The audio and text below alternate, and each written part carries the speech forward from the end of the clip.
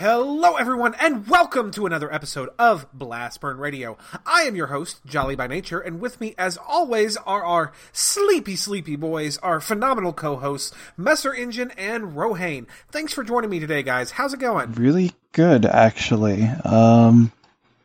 You're not lying when you say sleepy, though. Let's be real. That could actually be the title of this episode. We're all exhausted. Oh man, yeah. Like we'll go into this later, guys. But yeah, we've condensed what is normally a solid 7 days of work in a weekly cycle of streaming and podcasting into about 5, and that on top of life has been absolutely soul crushing. That's being a little. I mean, I'm not the one to. Well, that's not really true. I sometimes do complain, but it's been an adventure. T, how are you doing? I'm really good, actually. I'm pumped because I'm headed to Orno tomorrow for a convention where I'll be on a game design panel and we'll be doing demos for Steam-Powered Sentinels and Monster Mall. So it's really exciting, a little nerve-wracking anytime I go to one of these things, but it's definitely going to be a lot of fun. The driving, maybe not so much. It's about a 2-hour drive up to Orno from where I live, so it'll be sleep tonight, wake up tomorrow, go on a journey. But that's what life's about, right? It's an adventure. All right then. No, like it's been a really solid week. I am exhausted physically, emotionally, and spiritually, both from our week of gameplay, which we'll definitely get into later, and just from this being my first full week of work at my new job, which I love. They pay me well, they treat me well, they appreciate me, but no hyperbole whatsoever. This is physically the hardest I have ever worked in my entire life, and my 30-year-old soft boy body does not appreciate it. It's okay. I feel like after about 6 months, you'll be like, okay, I'm good. I'm all ripped now, and you can be Daddy Jungle Jum for your kiddos. I am certainly not skipping leg day. That is for certain. Oh, all right, guys. So, jumping right into it, because we got to go sleepy at some point. Let's go ahead and get through our show this week, and we do want to start this week with our Pokemon news. This is the Poke News. No! Poke News. No! You do not do that! That is mine! God damn it! I'm trying to help you out, dude. You are exhausted, and I hear it in your voice. No, I'm just fucking with you. That's fine. I just had to do it. It was worth. This was not scripted, folks. I did not tell him that I was going to do that. I'm entirely too tired to think of gags. Okay, so we do have Poke News this week, and the first thing we want to start out with is another friendly reminder, another shout out to the fact that, as we've discussed on previous episodes, the 20th anniversary event for the Ash Cap Pikachu in Pokemon Sun and Moon is currently live. You can redeem it right now, like right now, using the event code Pikachu20, which will currently net you the Sinnoh region variant of this limited edition Pikachu. Sinnoh regional, as in it's wearing the cap that Ash wore during the Diamond Pearl series of the anime. If you'd like this particular Ash Cap Pikachu, you need to act fast because it's only available through this coming Monday, October the 9th. As of the 10th, this same code may be redeemed for the Unova region variant, which is the hat that Ash wore during the Black and White seasons of the anime. So yeah, same event. We've talked about it for weeks. Nothing new. Just if you want this cap, get it now. If not, wait. Yeah, we're all still waiting for that Kalos cap. We don't have that much longer to wait, actually. Just a little over a week, and it'll be Kalos time, and we'll get our Pikachus. That'll be cool. Now, also, on the subject of Sun and Moon giveaways, there's a really, really awesome one that I've personally been looking forward to for quite a while, and it starts this week. Starting on the 9th, which is Monday, Trainers living in North America can stop by their local GameStop stores to pick up a free code to redeem the very newest mythic Pokemon, Marshadao. Now, Marshadao is a very unique Pokemon. It has the never-before-seen ghost fighting dual typing. It has a signature move. I don't even remember the name of his signature move. Again, I'm very tired, folks. But it steals stat ups. So, like, if somebody uses Swords Dance and then you use the signature move, you steal the 2 stages of attack they just got. And it hits through Substitute. Like, this thing's a fucking monster. And it has an exclusive Z move, and it comes with the Marshadium Z to use it. Now, this giveaway is only active through the 23rd of October, and we don't know when we'll get another shot to pick up Marshadao. So act fast and lock yours up while it's available. Yeah, I'll actually be able to go next weekend because I won't have a convention. That's exciting. I'm not gonna lie, ghost fighting sounds strong as fuck. It's pretty dope. It's a great typing. The typing that I'm really looking forward to seeing is actually Ghost Normal, because it's immune to, like, all the fucking types, which is amazing. But yeah, it'd be immune to 2 of its traditional weaknesses, because Normal is weak to fighting, which Ghost is immune to. And Ghost is weak to Ghost, which Normal is immune to. So, Ghost Normal, dope as shit, but we're probably never going to see it. So yeah, that's giveaway news this week. Of course, the event Charizard's still going on through Target. If you want it, go fucking get it. It's nothing special. I'm not wasting time. Now, the last big piece of Poke news for this week, and I'm starting to feel like a broken record because it feels like I say these words every week, but once again, there was a new trailer for Pokemon Ultra Sun and Ultra Moon this week. And guys, this was easily the biggest and coolest announcement yet.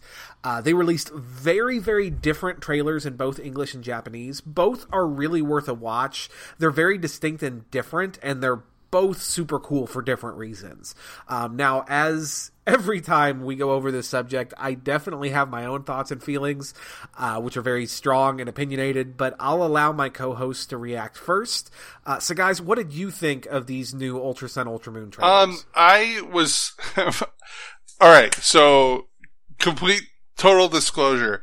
The first couple of trailers that we've seen where they're like features and clothes and photos and islands and surfing. I'm like, yeah, that's neat. It's cool. And it's exciting. Looks fun. This, like the Japanese trailer in specific, I was like, holy fuck. Like, I want to play this game.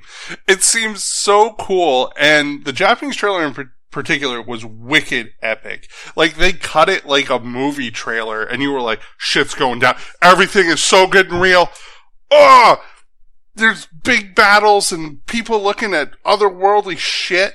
I was like, it's crazy. Go watch it right now. Like, or after this. Sometime soon. The US trailer, not quite as epic. It was kind of neat. Definitely showed that we're gonna go explore the ultra dimensional space, which is really, really cool. There's a city there, evidently. And it's really interesting that the evil team seems like it's, at least I got this impression from that trailer, that it's like the Ultra Scouts or whatever they are, which seem like they're dudes who go to other worlds to get that world devoured. I don't know how else to say that. So yeah, they're both definitely worth a watch. It's really interesting too how the more that we see, the more this game feels like a sequel and not a standalone by itself or a remake. We can discuss that more later because I'm sure Jolly has some thoughts on that. And, Ronan probably does too. Though you haven't finished Moon yet, have you? Of course not. That's the other recurring meme going on. There's like, I'm just a walking meme bank. Like, just every week, just step into the meme bank and pull a meme out. Okay, fair enough. I do have thoughts on it. Okay, well, thought away, because I'm done. I'm not done being hyped, but I'm done being hyped on the mic. Okay. So my thoughts on the trailers, in the sense they're very much mirrored to yours. The Japanese one is way more cinematic. It's way more dramatic. It really does like play like a fucking Michael Bay movie trailer, like complete with the blah. And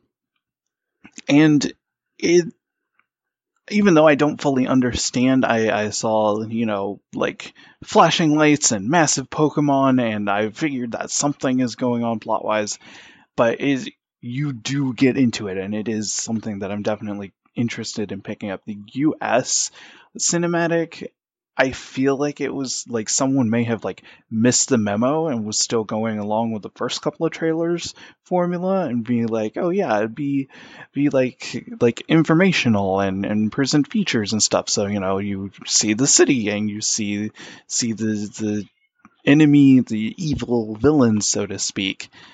I do agree though that this feels more like a standalone game and not so much like, you know what it reminds me of? It reminds me of basically what everyone was saying about Pokemon Emerald, how it basically that was the definitive version for Gen 3.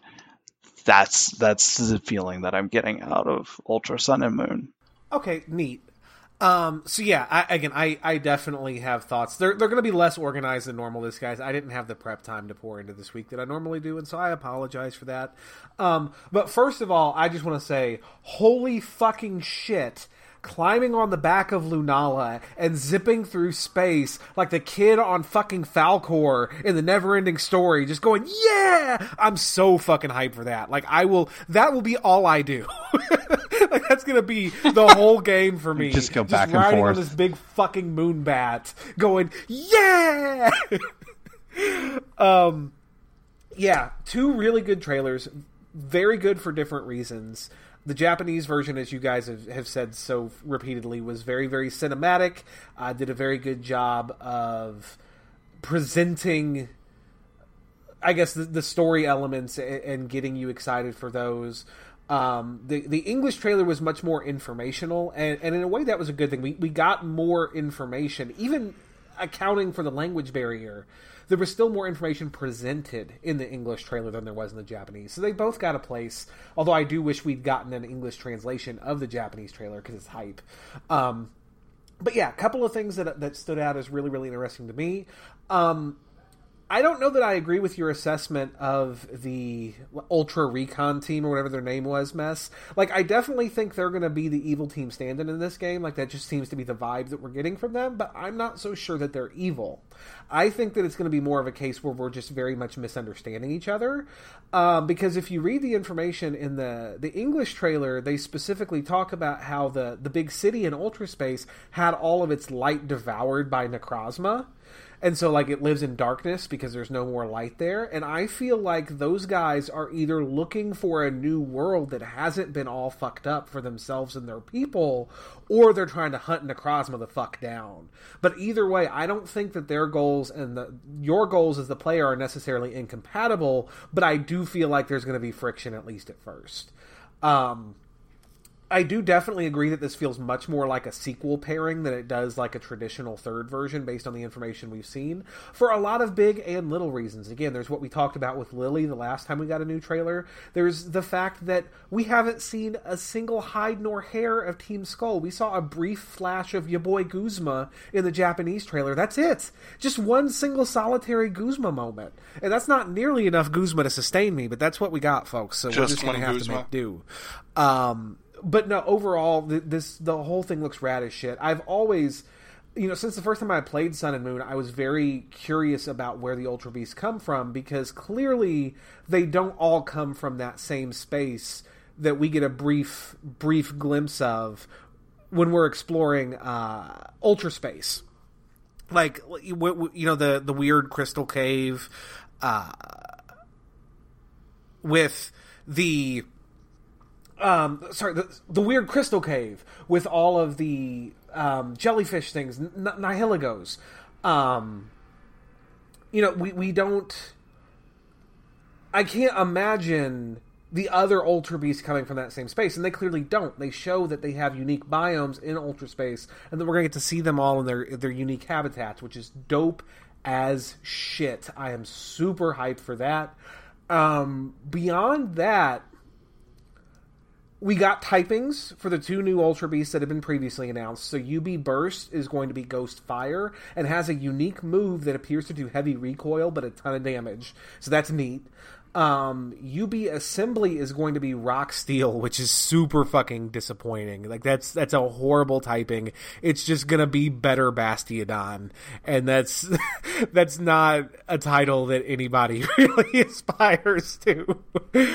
But yeah, maybe it'll break the mold, but I don't think that any type that's 4 times weak to both fighting and ground is going to do particularly well, personally, I guess. And we were also introduced to a 3rd new Ultra Beast.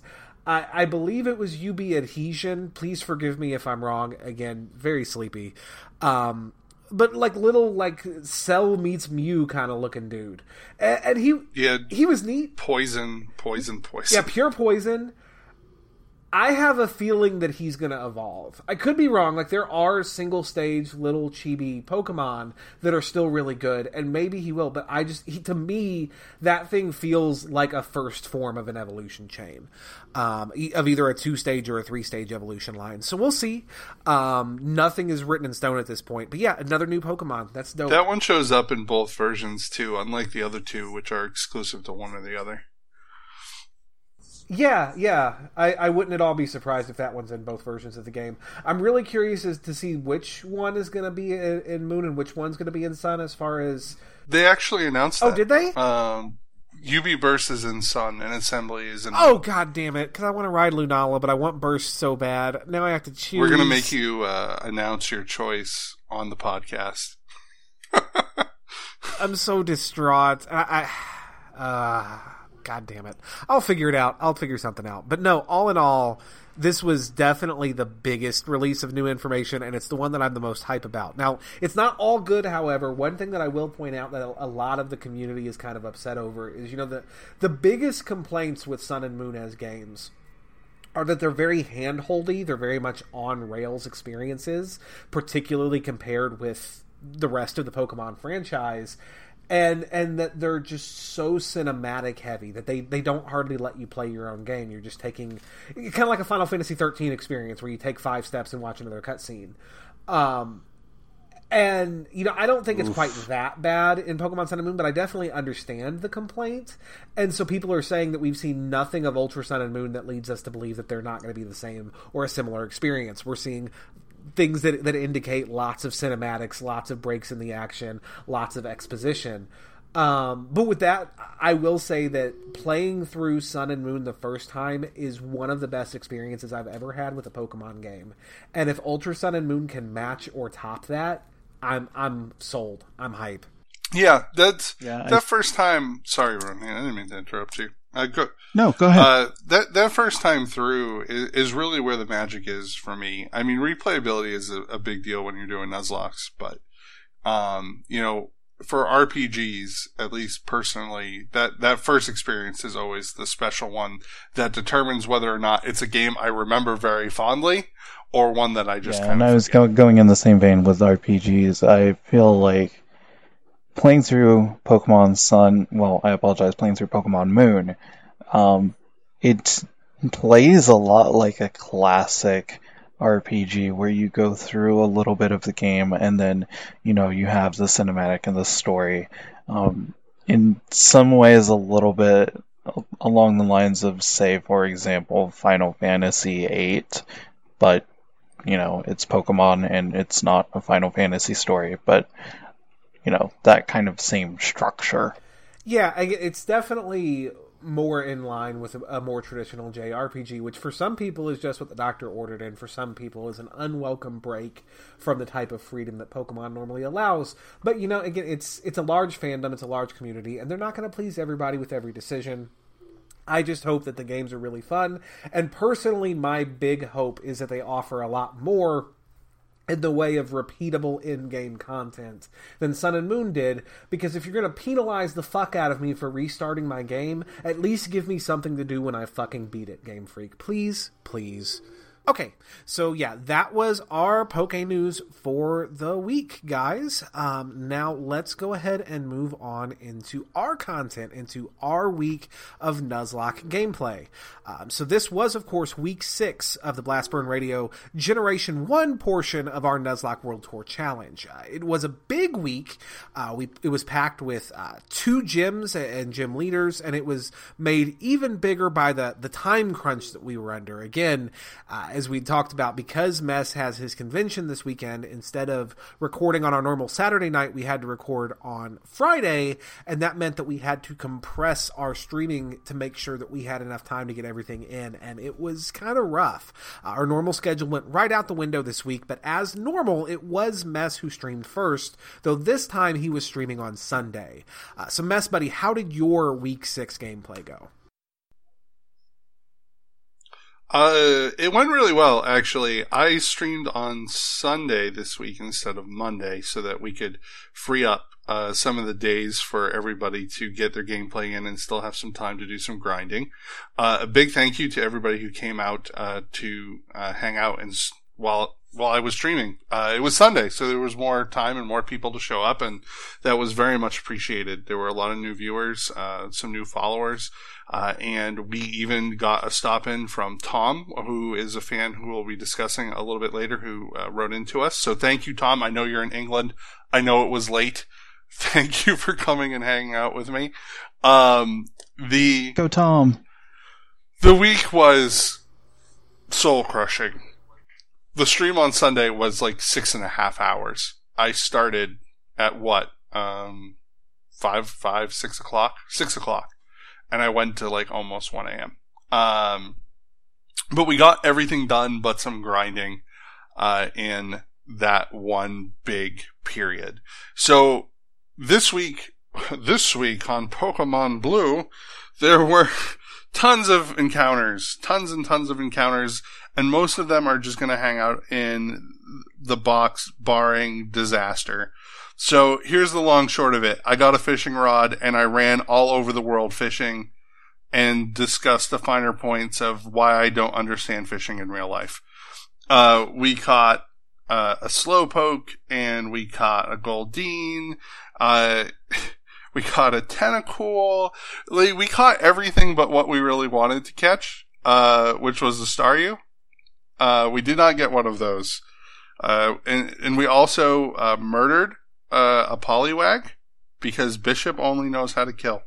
That's all that cat knows how to do. So all of that was very sad. And not all the new additions were very sad. They're very adorable, and they sit in their little box, and that's fantastic. The death of Poliwag was sad, because even though I was never going to use it, it deserved that place in its box next to its fish brothers. So we decided this week that we had to change up our team a little, because we got stomped I got stomped last week. So one of the things that I needed to figure out, and I wanted to figure it out before we started, knocking down gyms and facing trainers and everything else, was who was going to go in the team to replace Bishop and Brennan. So why sit Bishop? Bishop is really fast and really deadly, but Hypnotic is a solid counter to Bishop. Like, as long as that ghost is alive, Bishop can't do anything, because it's just going to prompt a sub in, and then I'm going to have to sub out into Psychic or Mega Drain, and that's not anything that I'm interested in. So we had to find a replacement for Bishop. I know everyone's sad that the cat has to sit, but I did level her to the level limit in case Hypnotic dies terribly next week. But we decided that we needed something that brought a Psychic move to the table, and utilized our Mega Drain TM, because it was just sitting in our computer. So we had a couple options. We could have gone and leveled our Ghastly, just like Jolly did. We could have hoped for that Staryu that we didn't get to use the Psychic TM on. We could have taught Psychic to Lapras, which we did get this week when we were doing the Silph stuff. But at the end of the day, I decided that despite the fact that I threw nothing but shade on the poor little fella, we were going to bring Collins into the team. You know what? He was my damn Safari Zone encounter, and we were going to fucking use her. Nobody else got to use their Safari Zone encounter, so she was going on the team. And so we taught her Psychic, and we taught her Mega Drain, and we went about training her. And frankly, she really held her own. She did surprisingly well. She also has access to Sleep Powder and Stun Spore. She's a decent status spreader. More of a support mon, but still one that can get a lot of work done for us. She took down the whole fighting gym with no problem. She was like, whatever. You punch things. I don't care. So Collins has joined the team.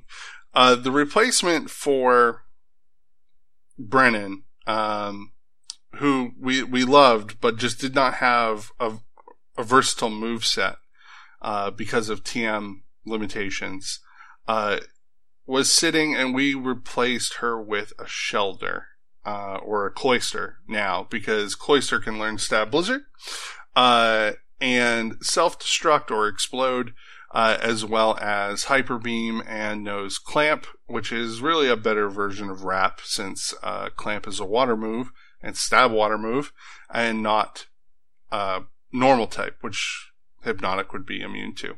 So, knowing what our team was, we set out to defeat Koga, who was a joke. We kicked him over and we're like, you're a ninja? No way.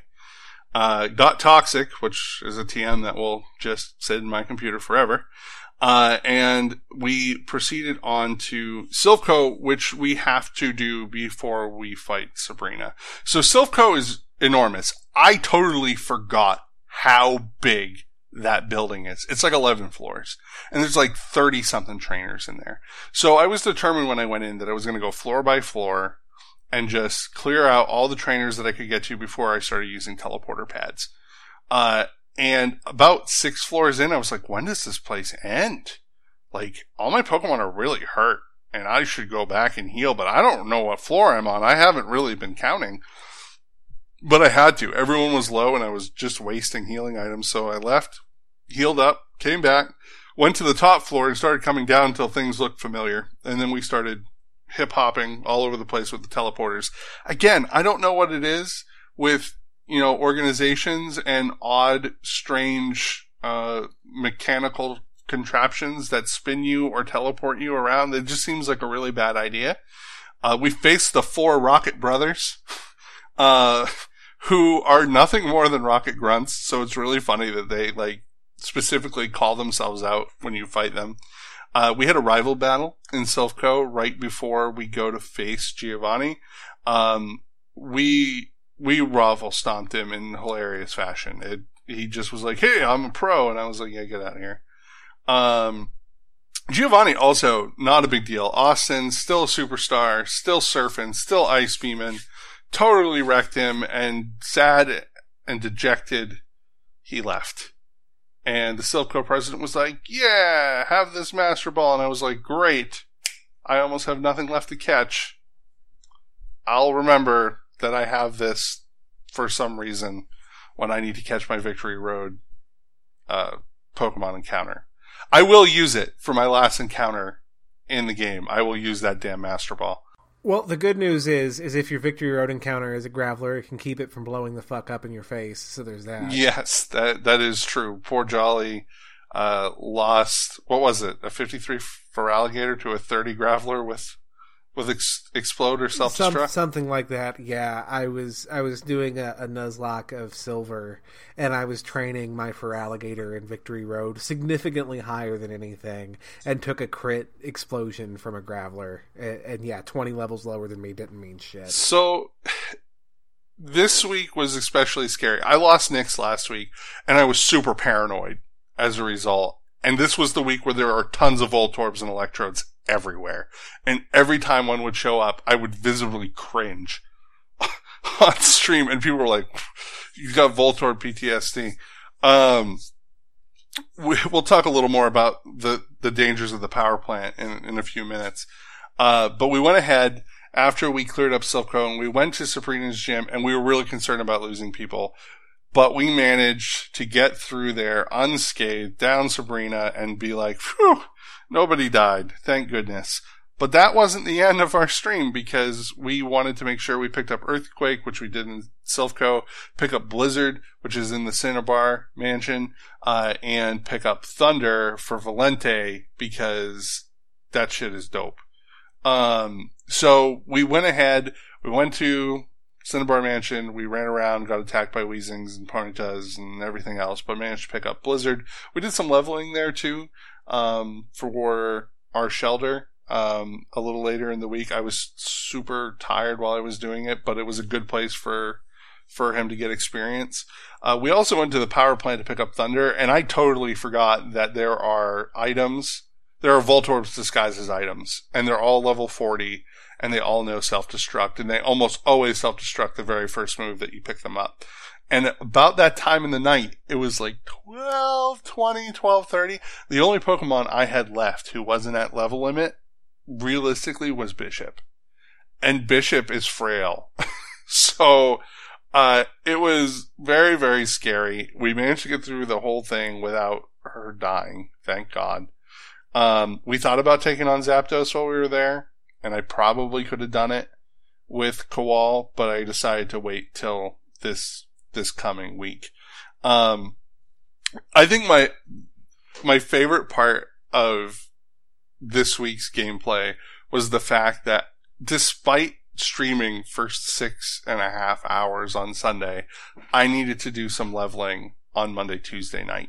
So I was recording off stream because my co-hosts were streaming that evening, and the videos are uploaded for everybody to see on my Twitch page if you want to check it out. There's a lot of me being super tired and being like, don't hit self-destruct by accident while you're leveling your Cloyster, because that would be really bad. But during the stream, the recording while Alex Rohane was streaming, I was keeping an eye on his Sabrina match, and I'm going to have to talk about this after Rohane's bit, because I don't want to spoil anything. So Rohane, when you're done, I got to talk to you about this.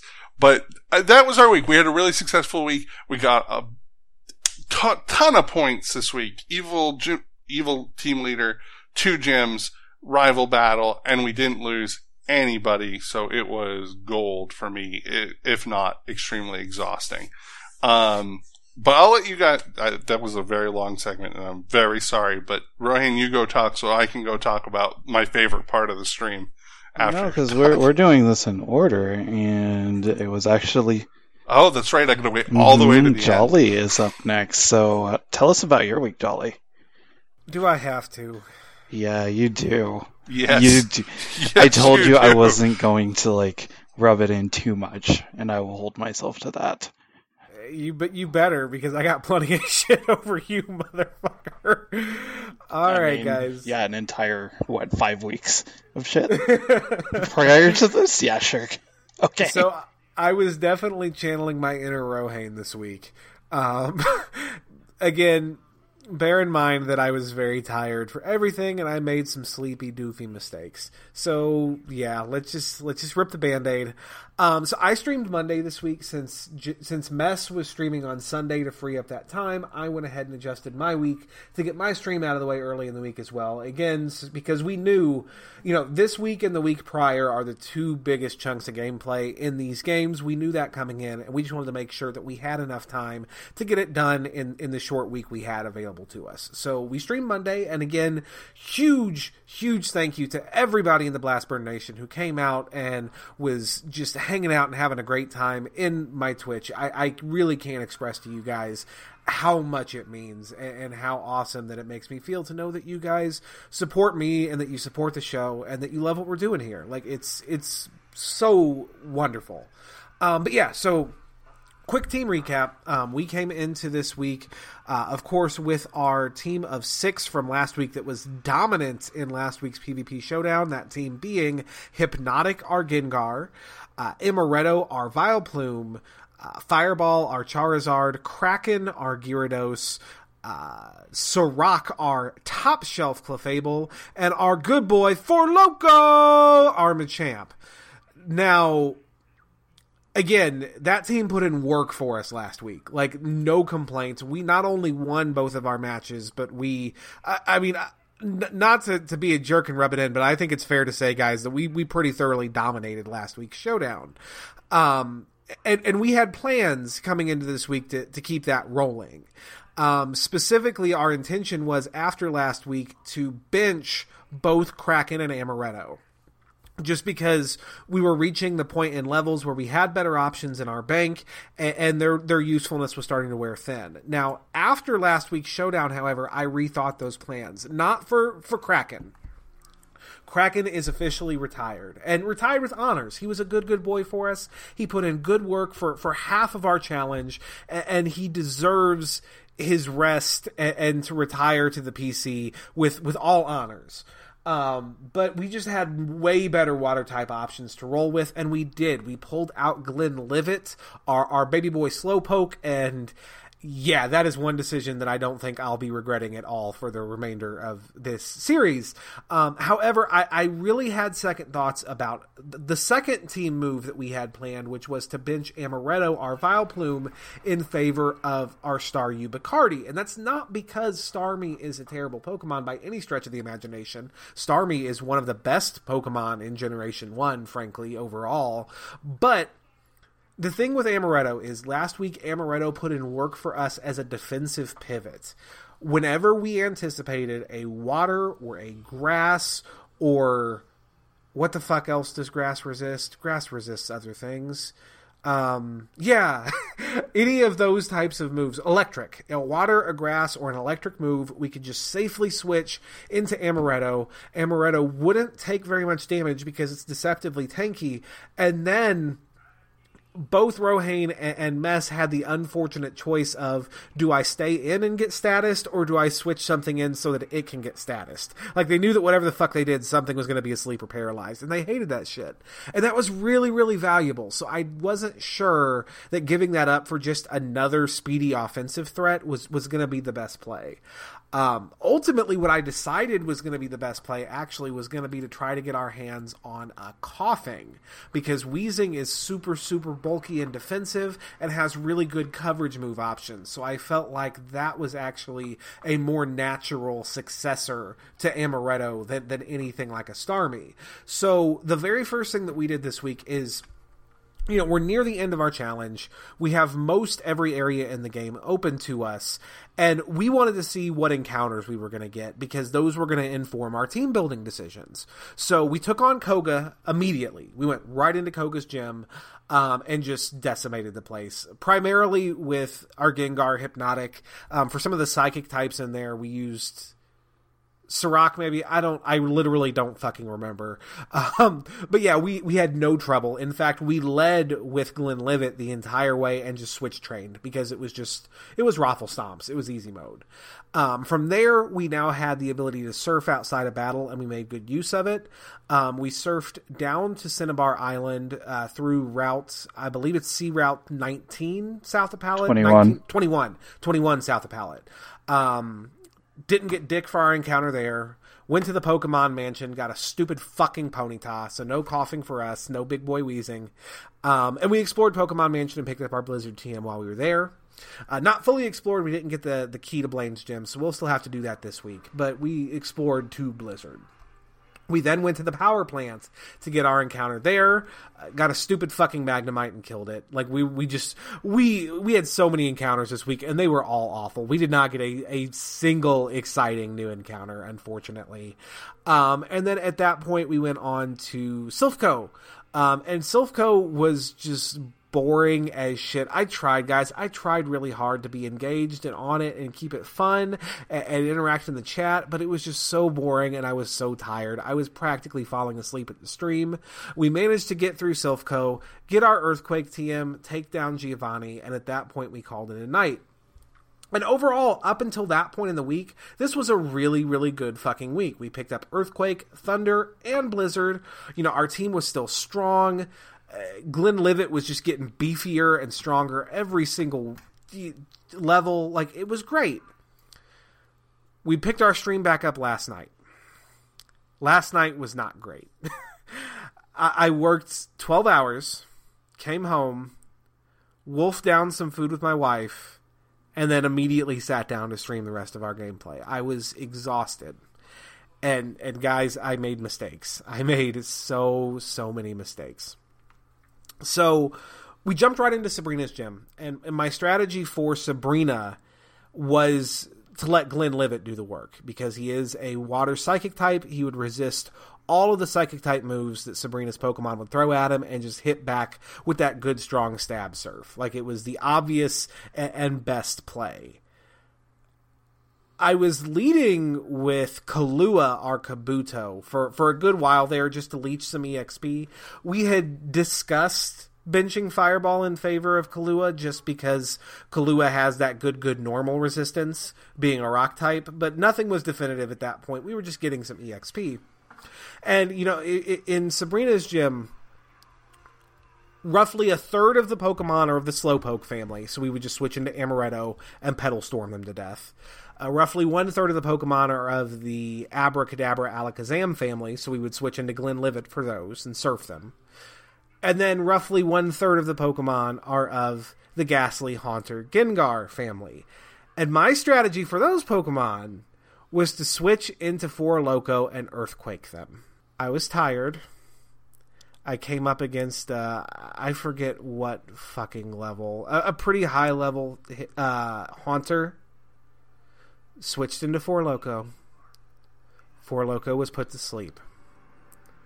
I didn't think about the fact that I had a Poke-Flute that would wake him the fuck up immediately, just sitting in my bag waiting for me to use it. I just rolled my eyes and clicked that Earthquake button, and that Haunter used Dream Eater and blew our sweet Four Loko away. One shot, gone. Ouch.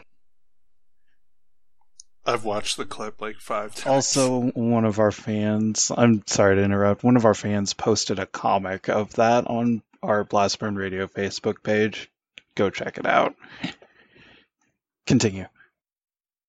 This is the worst death of the series. It's probably going to remain the worst death of the series. We could lose our entire fucking team, and I still think this would be the worst death of the series. Four Loko was my favorite boy, and he is gone, taken from us in his prime, because I was just too fucking tired.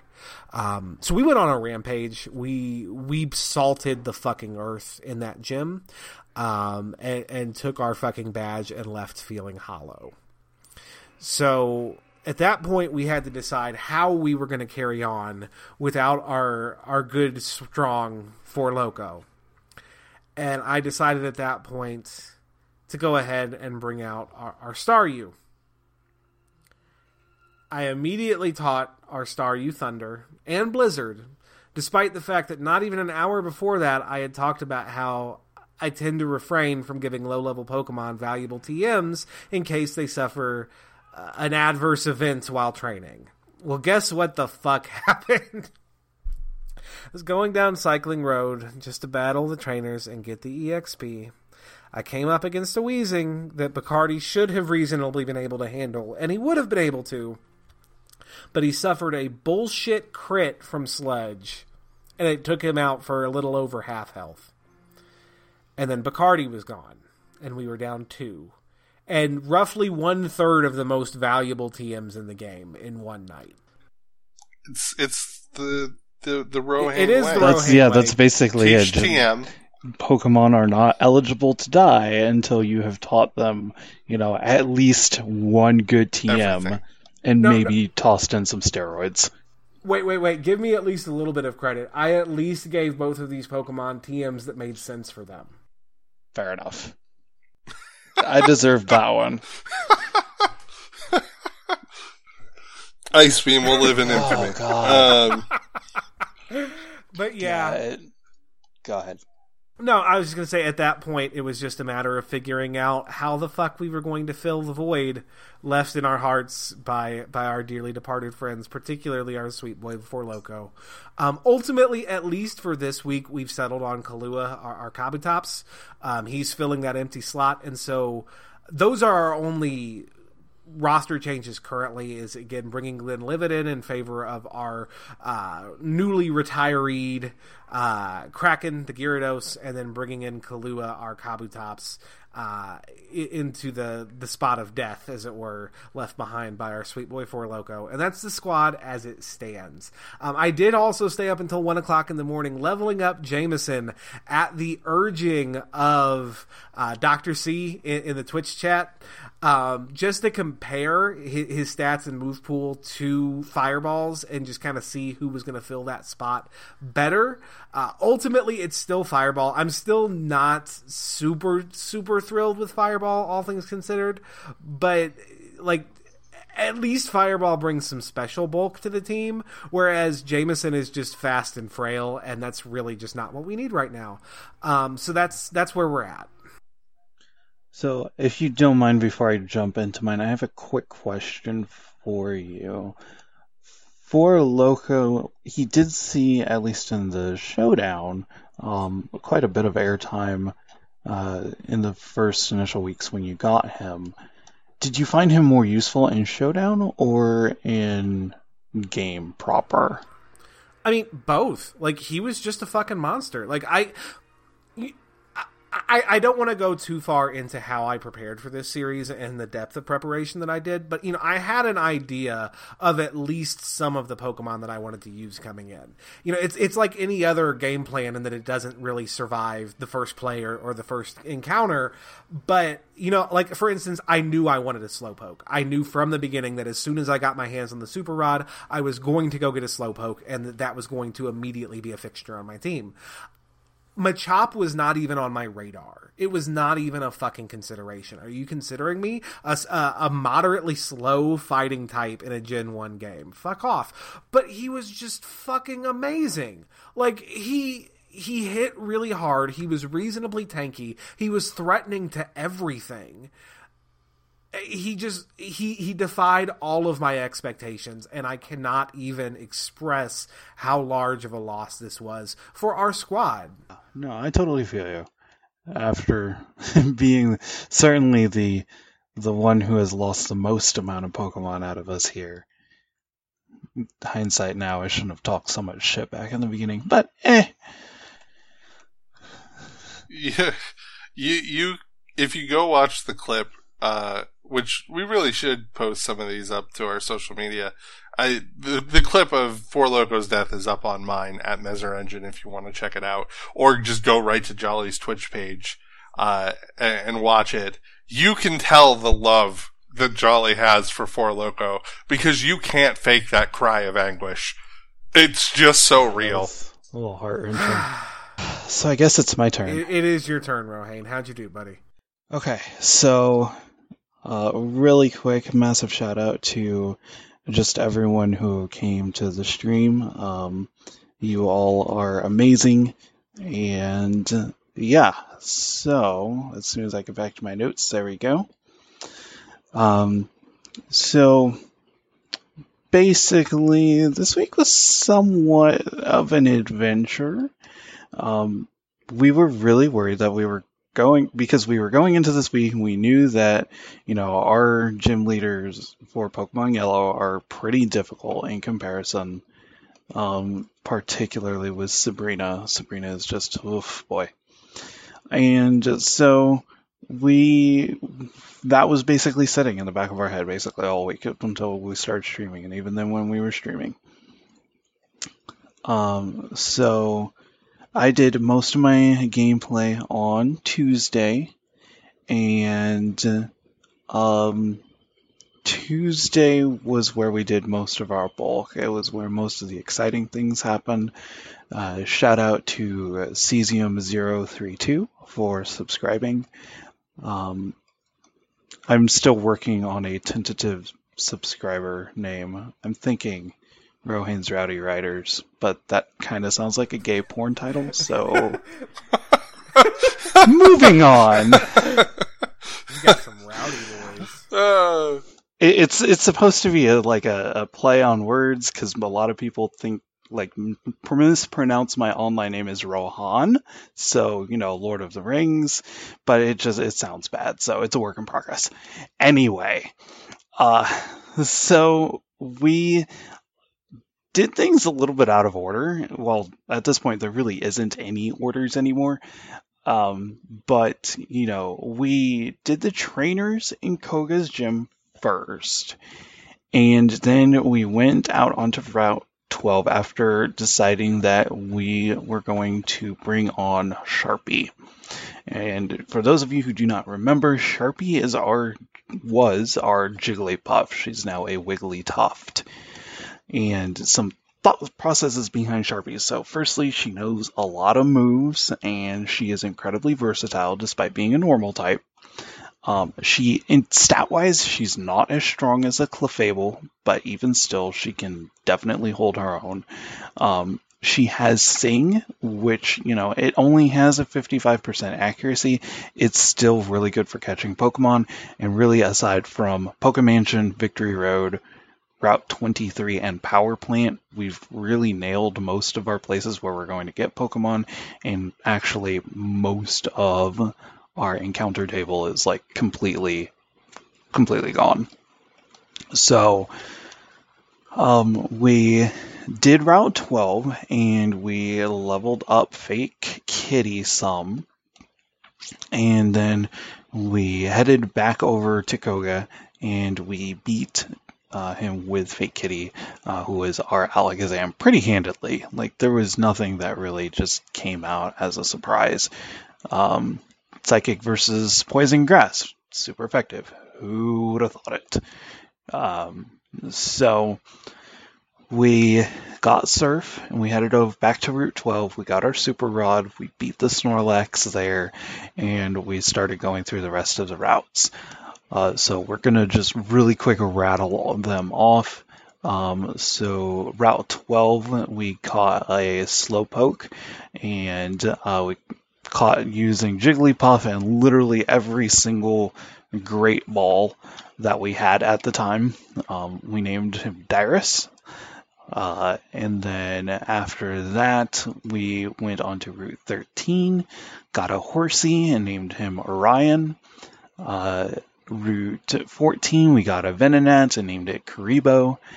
And then Route 15, we couldn't get anything from because we already have all the possible encounters that you can get on Route 15, either through our just in the box or in the evolution line. So after that, we went to Self-Co, and we did the first floor, and then we were like, you know what? Let's just skip all of this and do it a little bit more efficiently. So we went up to where the key card is and got the key card, and then went through all of the floors one by one, just in order, just because it was easier to do. We wanted to do as much as we could, in preferably one setting, and so we did that. We split leveled Sharpie along with everyone else, and this week we actually turned off set mode and instead did use switch mode just for leveling. I figured it was kind of a little bit more fair compromise since our gym battle was super important, and so we did make that decision. In the future, though, set move is probably going to be remaining on. We encountered our rival, and I actually completely spaced out and didn't realize when we went through the portal that our rival was right there, so I stepped right into it without preparing or setting anything up. Fortunately, we didn't lose anything there, beat him pretty handedly, and we did catch our Lapras, and I totally forgot what we named our Lapras, so I do apologize, but Lapras is sitting happy in the box. So, from there, now, in terms of Pokemon losses, I am still on my streak of losing at least one Pokemon each week, but at least this week I can cheerfully, somewhat, say that we did not have as terrible of a week as someone else. Just wait until the showdown, motherfucker, then we'll see who had a terrible week. I know, right? I'm not looking forward to that. So we went into Sabrina. The trainers there were very easy to deal with. I mean, they weren't. Yeah, they were pretty easy to deal with. And we took out all of them, and then we went into the fight. And so our strategy for this fight was we were going to use Tom Hanks, our Snorlax, because he's really strong. He knows Hyper Beam. All of Sabrina's Pokemon are weak to physical type moves. I mean, they're not weak, but their defense is not as great as their special. And so we were hoping that, we could one-shot mostly everything. And we one-shot the Abra and the Kadabra. And it was the Alakazam, unsurprisingly, that was going to give us the most grief. There were things that we could have done differently to keep Sabrina from murdering Tom Hanks, but even still, the result that happened, if the same result happened in any other scenario, Tom Hanks would have died anyway. So Tom Hanks did, in fact, hit the bucket. He launched a Hyper Beam, and it was actually a second Hyper Beam against the Alakazam, and the Alakazam used Psychic, and it was a critical hit, and it melted Tom Hanks from full HP to 0, and Tom Hanks died. And so he did die so that we could complete Sabrina, as we immediately switched into Fake Kitty and praying to the RNG gods. Fake Kitty outsped the other Alakazam and murdered it with a Psychic. So we beat Sabrina. Hooray! In hindsight, even though I am upset about Tom Hanks dying, I'm not completely 100% tore up about it. It's not. I didn't have the same attachment as Jolly did to Four Loko, and the loss of Tom Hanks wasn't felt as harshly. Just because I was training up Sharpie, because I knew that there was no way that I was going to make it unscathed through this week. I kind of resigned myself to that fact immediately at the beginning, and I trained up Sharpie originally to replace Flappy Burb. Flappy Burb was going to go onto the bench for this showdown this week, but Tom Hanks unfortunately ate it. After that, we did go through and we went next door to the fighting gym and cleared out the fighting gym. And that was just really easy. That was a cakewalk as well. Our second day of streaming, all we did there was we just did some leveling and some fishing. And as I pull up my other set of notes, which I guess is just not going to happen, so whatever. We went and we hit up Route 21, Cinnabar Island, Route 20, and Seafoam Islands, along with Route 19. And so for those routes, we didn't get anything on Route 19 or 20 because of Dupe's fails. On Route 21, we got a Tentacool. We named it Noodly Arms. And Cinnabar Island, we got a Staryu named Comet.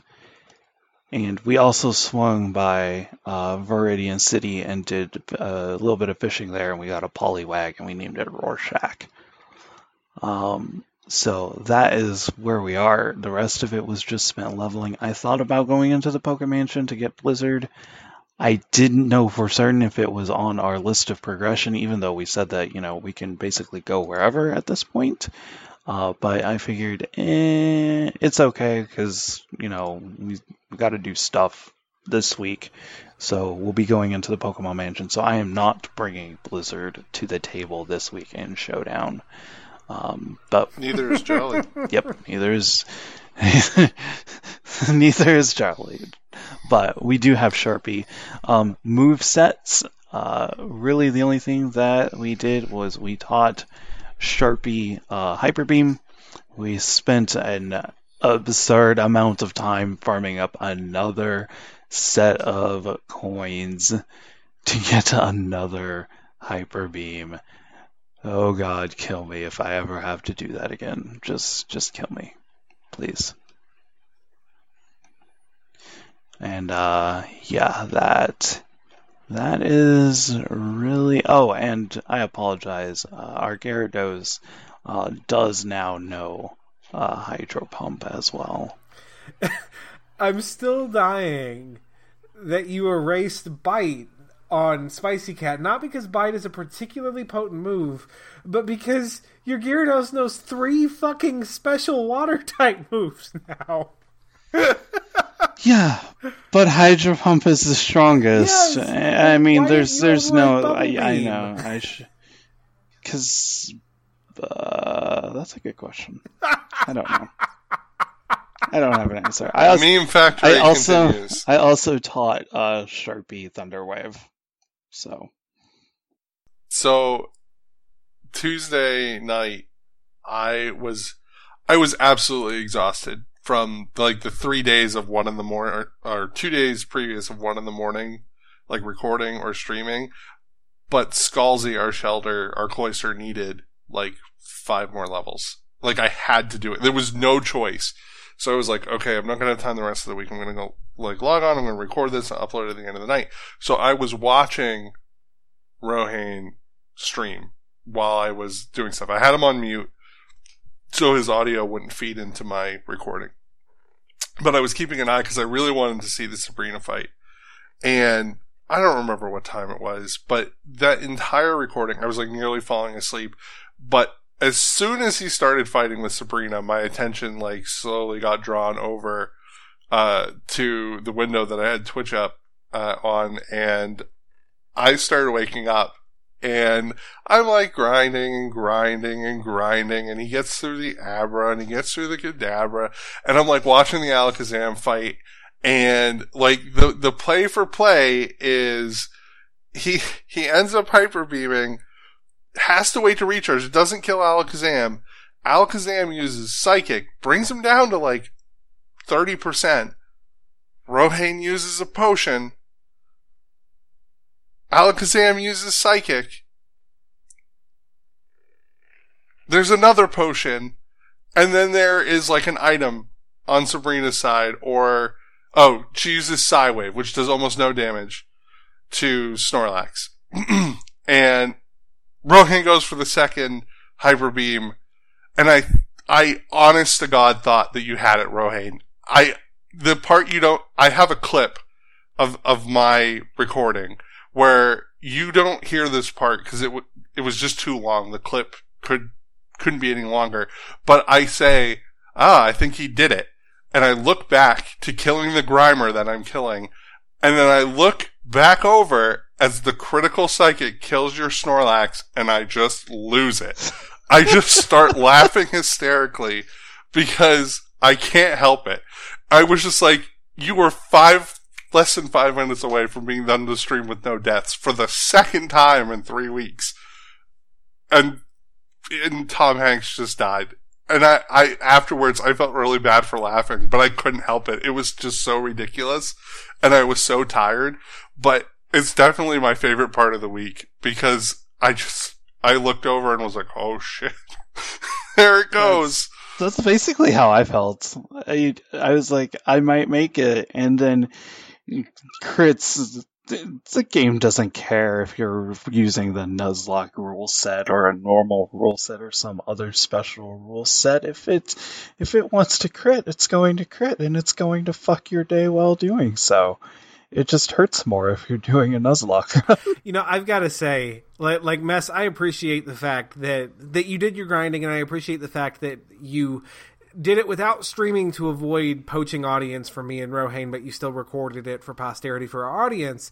But, I was off work Wednesday, and so I spent Wednesday at home spending time with my kids, and then also doing some prep work and some research for our Gen 2 series. And so I was sitting at my computer, and I pulled up your recorded stream session just to kind of have it on in the background. And so I was playing Pokemon while watching Mess play Pokemon and watch me play Pokemon, and it was the most surreal thing that I have ever done in my entire life. Yo, dog, I heard you like watching Pokemon. It was I don't know. It was like rain on your wedding day. I don't know. I'm actually sad that this didn't happen the day that you lost Pokemon, because then I would have 2 reaction videos to Are put you going to up. start raiding on Thursday nights with your webcam on just so you can catch yourself laughing hysterically and wiping your whole raid group? I might. Because I missed yours. That's the thing. Like, Thursday nights, as is often the case when you raid 2 days, was progression night for us. So we were doing a completely new encounter on Heroic, and I had to pay attention. Like, really pay attention. And so I had you on in the background, and I'm just, doing whatever and healing, and then I hear, "For Loco!" And I'm like, what the fuck just happened? And I can't Alt-Tab to go check it out, so I have to wait until afterwards, and I'm like, what the hell did I miss? And someone in your stream, I don't remember who, it was like, "For Loco's dead," and I was like, no way. And after the raid, when you were leveling Bacardi, I got up to use the bathroom, and I was like, he's friggin' Switch training. I'm fine. I'm gonna go, hit the restroom, get a drink, come back. And I came back to you, cursing life as you went to release him. And I was like, what the fuck happened? And they're like, "Bacardi's dead too. You're in the lead." I'm like, what? I don't have to deal with that Thunder Blizzard Starmie. That makes me super happy. But I had to go back and, watch those because I didn't get to see them. Initially. I was actually thinking as it happened, because, we had talked earlier in the week about how nervous you were about Bacardi, about that Starmie. So I was, imagining the emotional roller coaster you were going through in your head mess, where you were just like, "Ha, For Loco's dead." Then you're like, "Wait, fuck, he's gonna use Bacardi again." And then you're like, "Ha, Bacardi's dead." Yeah, that was pretty much it. I actually was trying to stay up to watch your whole stream just in case there was another death, because what is it? Your Hitmonlee came pretty close, and Fireball came I pretty busted close. Cuervo the Hitmonlee out because I was like, well, stab fighting still might be useful. Rohain's running a Wigglytuff, but he's such a frail little shit, and he gets nothing for coverage. Every move he gets is fighting type with a few normal type moves. He's just not a good Pokemon. I couldn't do it. And this, folks, this right here is why Nuzlockes are so addicting to watch. And this is just great fun. It sucks. It sucks losing things, but this is quite fun. It's fun for us. Like the after Jolly's deaths, he literally sat down like he was in a business meeting where he had to tell the investors that he's lost a shit ton of money, and was just like, how am I gonna swing this? Let's look at all of our assets and put them into pie charts. That's what it felt like. Well, we have, Cuervo over here, and he's got that high jump kick, and that's really gonna pay dividends for us. It's gonna do it, but there's also the risk of that recoil, and that's about a 10%. It's a 10%.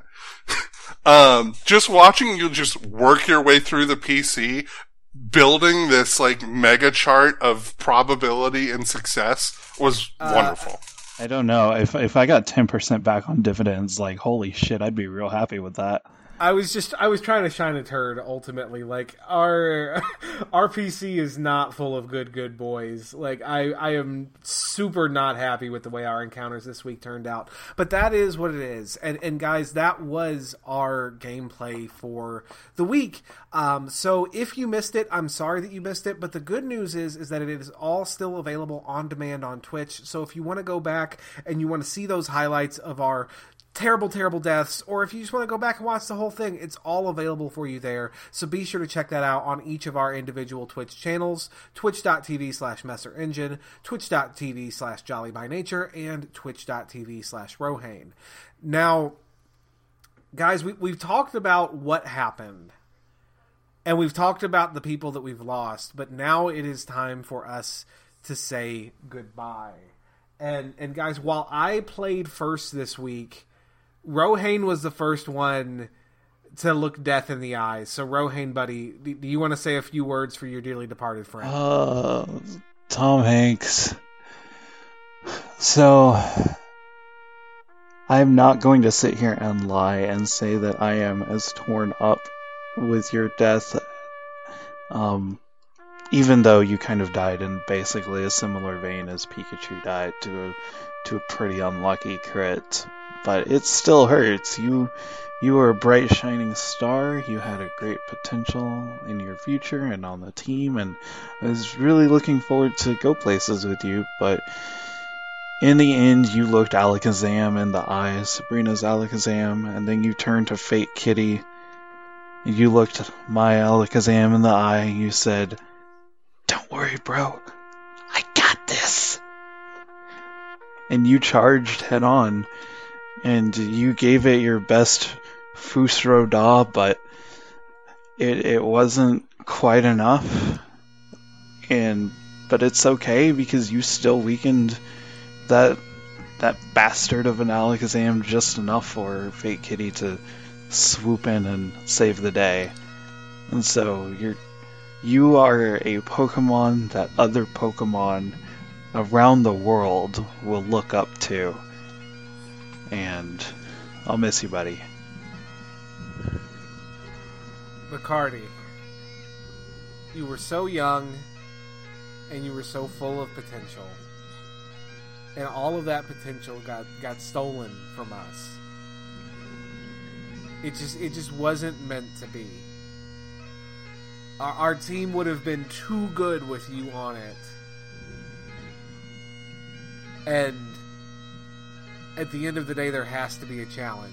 So the Nuzlocke gods, they took you from us. But we will always remember.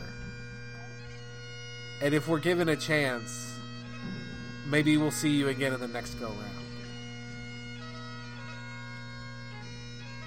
For Loco, you were the best. You were our best boy. You were strong, and you were brave, and you fought with everything that you had, with rocks, and with earth, and with fisticuffs. 4 glorious fisticuffs. You were amazing. And you have changed my opinion of your entire evolutionary line. I never liked the Machop line before. And now I'm going to breed a brand new shiny 4 Loco to live on in Pokemon Valhalla. I love you, buddy. We're going to carry on, and we're going to do just fine. And your brothers are going to murder everything they come across in your name. We miss you. May I also say a few words? Yeah. Tom Hanks, 4 Loco, Bacardi, thank you for taking those sweet TMs with you. I appreciate it more than you could ever know. In before Mess accidentally clicked self-destruct on his Cloyster this week. Oh, if I do that, I'm never going to hear the end of it. You will not hear that until Gen 5. All right, guys. So we have recapped our playthroughs. We have mourned our dead, and now it is time for the big show. It is time for us to fight. Let's fight. It's time to see if all that grinding was worth it. Oh, God, you have no idea. That's going to be the question, isn't it? Now, last week, of course, I came in big in our PvP showdown. I decimated all opponents and earned a big 50 points, taking over the points lead in our challenge, though I wasn't, unfortunately, able to keep it for long. Due to the deaths that we suffered this week, we're actually coming into tonight with Mess back in the lead with 340 points, myself, Jolly, right on his tail with 325, and Rohane still bringing up the rear with 230 points. Now, gentlemen, as has become our custom, our big winner from last week is up first, so that means me. Who shall challenge me?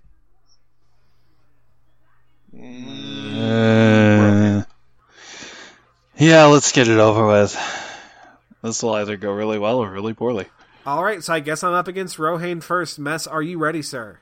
And we're here once again for the Pokemon Showdown. In the corner with the fake kitty, it's BBR Rohane, sitting at the pretty 100% launch amount. Facing off, though, against Fireball, the unlikely competitor who was put back on the team because of untimely deaths. BBR Jolly is ready to fight. Are you two ready to duke it out? Let's do it. Yeah, let's go. All right. Gentlemen, you may begin. Fake Kitty using Psychic brings down Fireball to 58% and reduces his special, but Fireball fires back, no pun intended, with a slash. But you weren't expecting that. It could have been Ember. It brings Fake Kitty down to 30%, and it was, of course, a critical hit. Jolly switches into Glenlivet. Fake Kitty hits it with a Psychic, but it only brings it down to 79%. Oh man, Glenlivet looks so constipated for no apparent reason. Glenlivet goes ahead and uses Amnesia, bringing up its special 2 levels. Rohane switches in Nebby to face it down. Razor Leaf, critical hit, super effective, brings Glenlivet to 10%. BBR Jolly uses Amnesia again, bringing up his special to 3 times. That's exactly special. what I was doing. Well, Jolly switches into Amaretto, who gets hit with a Razor Leaf, but is brought down only to 93% because that's not real effective. Big dopey Vileplume. Alright. Rohane switches in Sharpie, who immediately takes a Sleep Powder. That switch status that Jolly was talking about earlier, really paying off. Grim. What will they do now? Will Rohane take Sharpie out, or will he try to fight through the sleep while Amaretto uses Mega Drain? But he's not going to use Mega Drain because Jolly pulls out Kahlua, his Kabutops. The tops. I see a slash in your future there, Rohane. Is he going to continue to nap?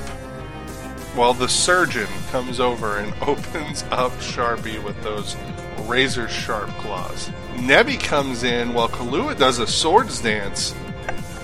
I never knew he or she was a liker of the arts. Double Edge from Kahlua brings Nebby down to 38%, but Nebby returns with a Razor Leaf and puts Kahlua down in 1 hit. It was a critical hit as well. Holy shit, Razor Leaf Nebby almost doing always work is. today. Jolly brings Amaretto back out to face Nebby. But Rohane's not having any of that. He's bringing Sharpie back out for the failed status. A stun spore trying to be dropped by Jolly. Jolly switches Glenlivet back out. Sharpie's still napping. Rohane switches Nebby in. Glenlivet uses Rest, bringing its health up to 100%, but it is now sleeping. It does not have the benefit from Amnesia earlier and must now deal with Nebby. But Jolly switches him out, says let him sleep, and brings Amaretto back out. And he's at 85% when he takes a Razor Leaf on the switch in. Nebby's still at 38%. Rohane switches in Sharpie, who's taking a nap, and Hypnotic comes out for Jolly. That deadly, normal fighting immune Gengar. Hypnotic uses a Psychic, bringing Sharpie down to 75%. Sharpie is still sleeping and suffers a reduced special from that Psychic. Okay, Fake Kitty coming in, gets hit with a Psychic and is brought down to 19%, but it doesn't drop her completely. Jolly switches into Glenlivet, who is still sleeping, who takes takes that Psychic and goes down to 79%. Mr. Horny comes out to face Glenlivet, a dangerous choice despite the fact that Glenlivet is asleep. Let's see what Rohain has planned. It's purple versus pink, but not anymore. Amaretto back out and takes Thunder, bringing it down to 76%.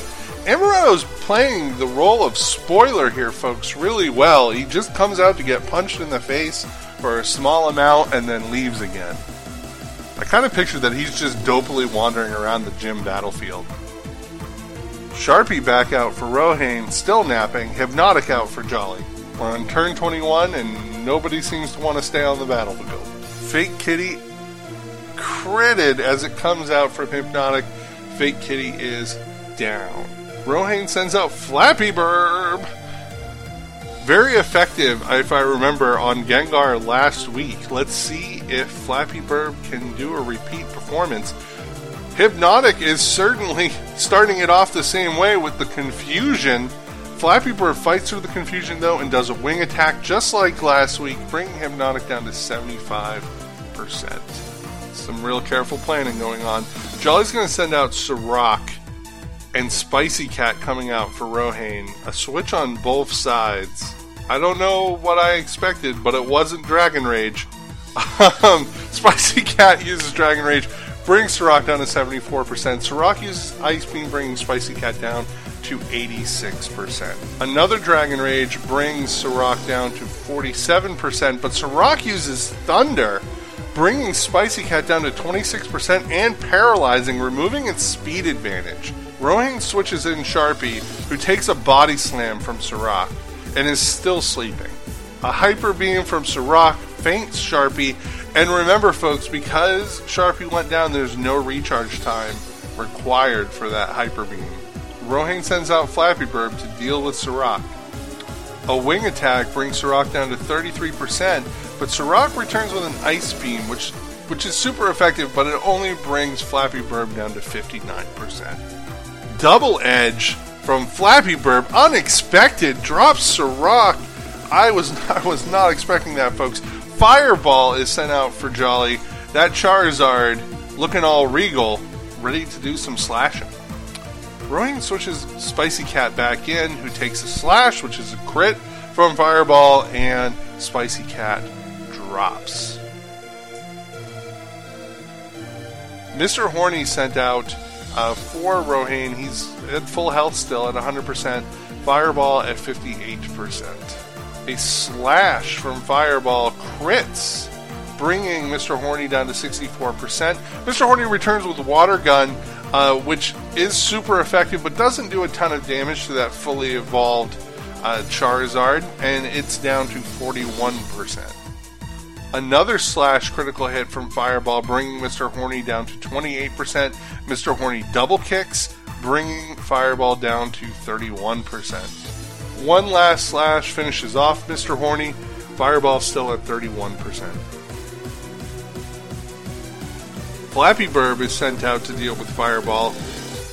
Let's see if it can finish what it started a couple turns ago. A slash from Fireball brings Flappy Burb down to 12%, but that double edge comes out again, drops Fireball, but now Flappy Burb has to deal with Hypnotic at only 5%, having dropped life from the recoil. And Hypnotic is fast as fuck. It psychics and drops Flappy Burb, leaving Rohain with Nebby to fight off Hypnotic, Glenlivet, and Amaretto. Which is not going to happen because Hypnotic outspeeds Psychics and drops Nebby. Good game, buddy. Good game. 36 turns. That was a good game. 36 turns, very, very long and difficult, especially considering that I forgot to put Earthquake onto that was really my well played, Nido and so King that is in our first Showdown. match. That's 25 points to the positive for myself, and as has become our custom once again, the loser does give up the stick. So, Mess, it's you and me up next, buddy. Are you ready? Yeah. Let's do it. Okay, Rohan, are you ready, sir?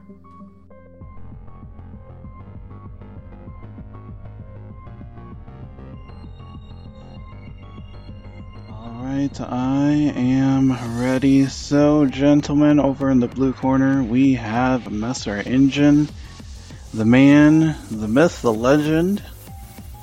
He is coming into this fight with level 43 Kowal, the Nidoqueen. Meanwhile, over in the red corner, we have BBR Jolly with his level 43 Fireball Charizard. Gentlemen, fight! Yes. I saw that coming, but it didn't matter.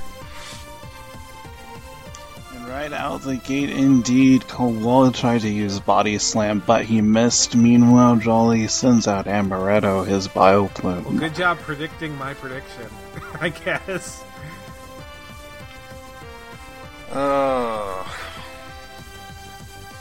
Who's getting it? You tell me.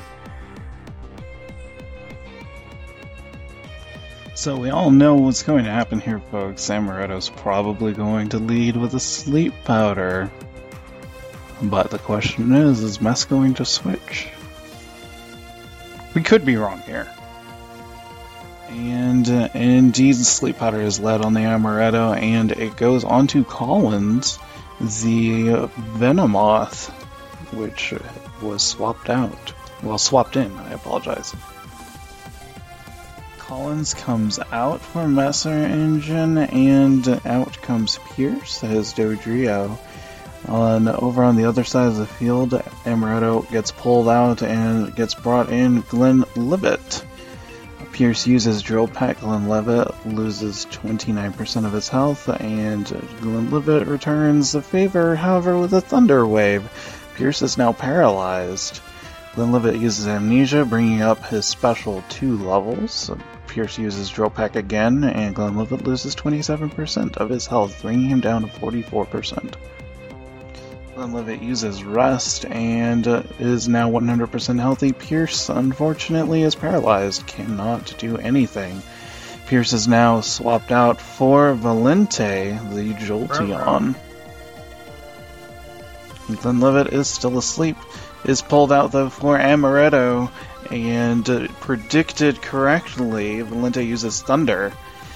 Not very effective, only doing 21% of its health. However, Amaretto is now paralyzed for that Jolly. That paralysis might be clutch.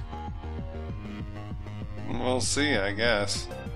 And Valente uses Takedown, does a big chunk of damage, 35% of his health. Valente is damaged by the recoil, about 9%. Amaretto uses Stun Store, fighting through its paralysis, and Valente is now also paralyzed. Doesn't matter.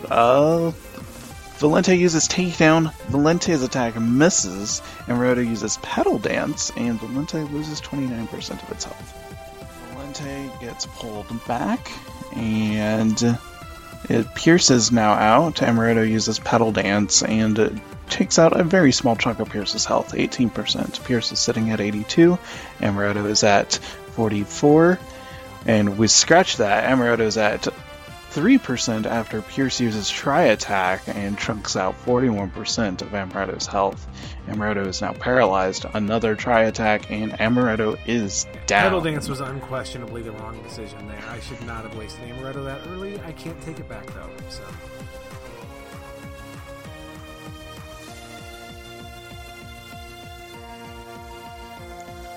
So now Kahlua comes out for BBR Jolly. He is facing Pierce, who's still sitting at 82%. Pierce, however, gets pulled back, and out comes Kowal, the Nidoqueen. Kahlua uses Swords Dance, bringing up its attack to 2 times.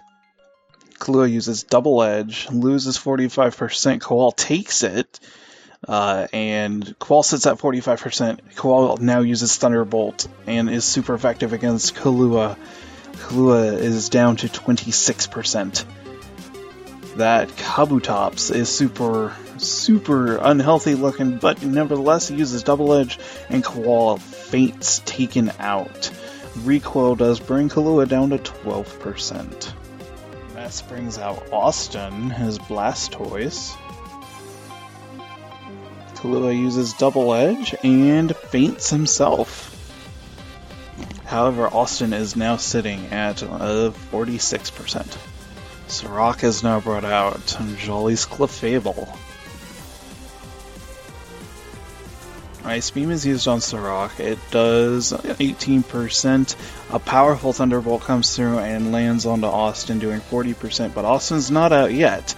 Austin is at 6%, and quite clearly, Austin has the speed advantage over Sirach. Another Ice Beam is fired, 17% going down, and Sirach uses Body Slam, saying, "No sir, you cannot freeze me." Austin is fainted. Very back and forth here, folks. Collins is brought back out. The Venomoth, and a reminder, Collins is asleep, but he is fully healthy. Sirach is sitting at 65%. Body Slam is used by Sirach onto Collins, taking out 39% of his health, and Collins wakes up only to get hyper beamed in the face. Collins is down.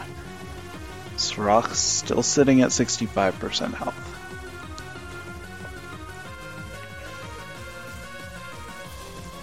Valente is brought back out, paralyzed, 62% health. Sirach is able to act freely due to knocking out Collins. Hyper Beam is used again. Valente is down. Scalzi levels is 43. Cloyster is now brought to face Sirach. And Scalzi uses Blizzard. It does 32% against Sirach. Sirach uses Thunderbolt, does 43% health. And another Blizzard comes out, and it does 33%, just enough to finish Sirach. Hypnotic is now out. That terrifying Gengar. Hypnotic uses Hypnosis and misses. Scalzi uses Clamp, and Hypnotic loses 10%. Hypnotic is trapped by Clamp, and another 10% goes down. Another 10% by Scalzi. Hypnotic is down to 70%. 60% now. We're going into turn 29. God damn it! Hypnotic breaks free, tries to use Hypnosis. The attack misses. Scalzi uses Blizzard, and that also misses. Hypnosis again does go through, and Scalzi is asleep. Hypnotic uses Mega Drain, super effective. Scalzi is down now at 29%, but he does wake up in time for turn 32. Mega Drain comes through again, and Scalzi is down for the count. Last one, Pierce the Dodrio, sitting at 82%. Can he take it down? Psychic gets hit onto Pierce, and oh my god! Oh my god, Pierce uses Drill Peck. Hypnotic is down to 8, just down. It's fainted. It's Fireball, and the good grief, I can't even think. Fireball, I can't even think. Fireball uses Slash. Pierce is down to 4%. Rohan, calm down. This is an audio medium. They have to understand what the fuck you're saying. Deaded. Good game. Good game. I'm genuinely surprised at how much of a non-factor Glenlivet was in both of my matches, but he was tanky. At least he could take some hits. Okay, so that is my showdown for this week, and I certainly can't complain at the result. However, not all of our matches have been fought. Of course, Mess and Rohan now get to scrap it out for the remaining 25 points on the week. Gentlemen, are you ready? Yes. Yeah. Gotta try to keep Rohan down at the bottom. Oh. I appear to be sabotaging myself just as much as anything. Okay, ladies and gentlemen. Well, it is time for the match that we've all been waiting for, at least the match that I've been waiting for. I'm legitimately curious to see how this one's going to turn out, folks. So, in the blue corner, we do have our good friend with his good boys, our well-oiled machine, Messer Engine, leading with Collins, his level 43 Venomoth, my favorite member of his team. Up against Mess is, in the yellow corner, the firmly in last place, our underdog that we all like to cheer for, it's Rohain, guys, and he is leading with his level 43 Nidoking, Mr. Horny. Gentlemen, are you ready? Yes. Okay, let us fight. Let's do it. Okay, Mr. Horny does have the speed advantage and does lead with a Thunderbolt, dealing 19% damage to Collins. Collins, however, leading immediately with the Sleep Powder, and Mr. Horny is snoozing. And Mr. Horny switching out, going into Fake Kitty the Alakazam. Mess, however, correctly predicted that move and went into Stun Spore, so Fake Kitty is now also paralyzed. 2 for 2 on the status. And Collins coming back out in favor of Austin, Messer Engine's Blastoise. Fake Kitty, however, still very, very threatening, uses Psychic and does 42% damage to Austin.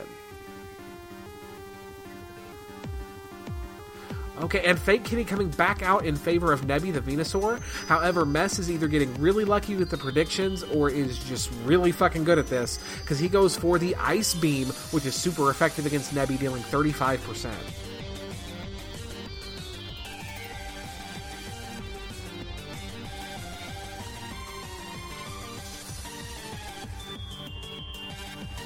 And Austin coming back out from Mess in favor of Kowal, his good girl Nidoqueen. Nebby using Mega Drain, dealing 13% damage to Kowal and leeching himself back up to 72% health. And Nebby coming out in favor of Spicy Cat, Rohain's good Gyarados. Kowal leading with Body Slam, deals 36% damage on the switch. Oh, and Spicy Cat going right into his new toy, his Hydro Pump, dealing big damage to Kowal, 81%, leaving her, with a sliver of health. Kowal, however, hitting back with a critical Thunderbolt and taking the Spicy Cat down. And Flappy Burb, Rohain's Pidgeot, coming in to replace Spicy Cat. I'm expecting some Quick Attack action here. Let's see if Mess stays in to eat it. Mess does not stay in to eat that Quick Attack. He actually switches in to Collins, his Venomoth. However, Rohain does not go for the Quick Attack. He goes for the Wing Attack, which is super effective on Collins, dealing 37%, leaving him in the yellow. Oh, and then Flappy Burb goes for that vicious Double Edge, getting a crit and taking Collins down and taking 9% damage as recoil. And Mess bringing in Austin. Flappy Burb coming out on Rohain's side in favor of Sharpie, his Wigglytuff. Sharpie eats an Ice Beam from Austin for 19% and no freeze. And Austin actually outspeeds Sharpie and goes for the Body Slam, dealing 24%. Sharpie returns the favor, dealing 26%. And Austin is firmly in the yellow at 31% health. Austin again outspeeds, going right back into the Body Slam, dealing 22%. Sharpie goes for that big Hyper Beam and takes Austin down. And Kowal, the Nidoqueen, coming back in for Messer Engine, still living on a sliver of health at 6%. And Rohain withdrew Sharpie, his Wigglytuff, and sent in Flappy Burb, which was an excellent prediction, turns out, because Kowal led into Earthquake, which does not affect the flying-type Flappy Burb. And Flappy Burb going for the Quick Attack and bringing Kowal down. That was very well played, Rohain. Good job. And Scalzi, the brand new Cloyster, coming in for Messer Engine. And this is not good for Rohain, folks. Nothing on his team wants to eat a Stab Blizzard to the face.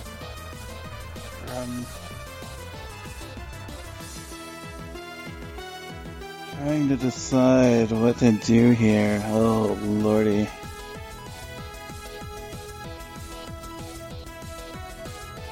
Okay, and Rohain switches into Nebby, his Venusaur, but again, Nebby did not appreciate that Blizzard, deals 70% and freezes Nebby. Nebby is now essentially useless for the remainder of this battle. And Nebby is, of course, frozen solid, eating another one of those Blizzards. At least Nebby was able to eat another PP off of Blizzard. There's that. So Nebby is, of course, down, and Rohain is deciding which of his children, his precious, precious babies, is going to face this monster of a clam. And Fake Kitty coming out, still at 100% health, but paralyzed.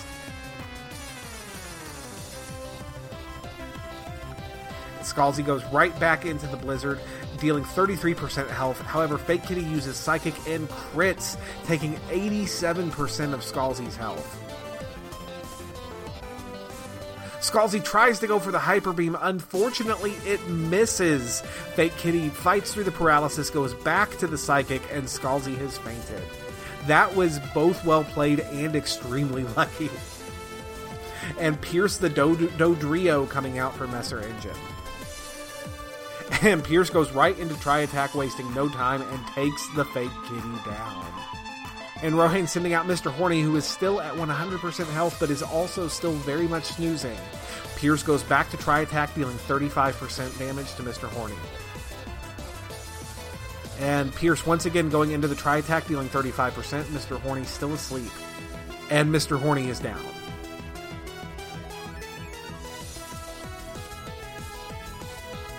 And Rohain bringing out Sharpie, his Wigglytuff.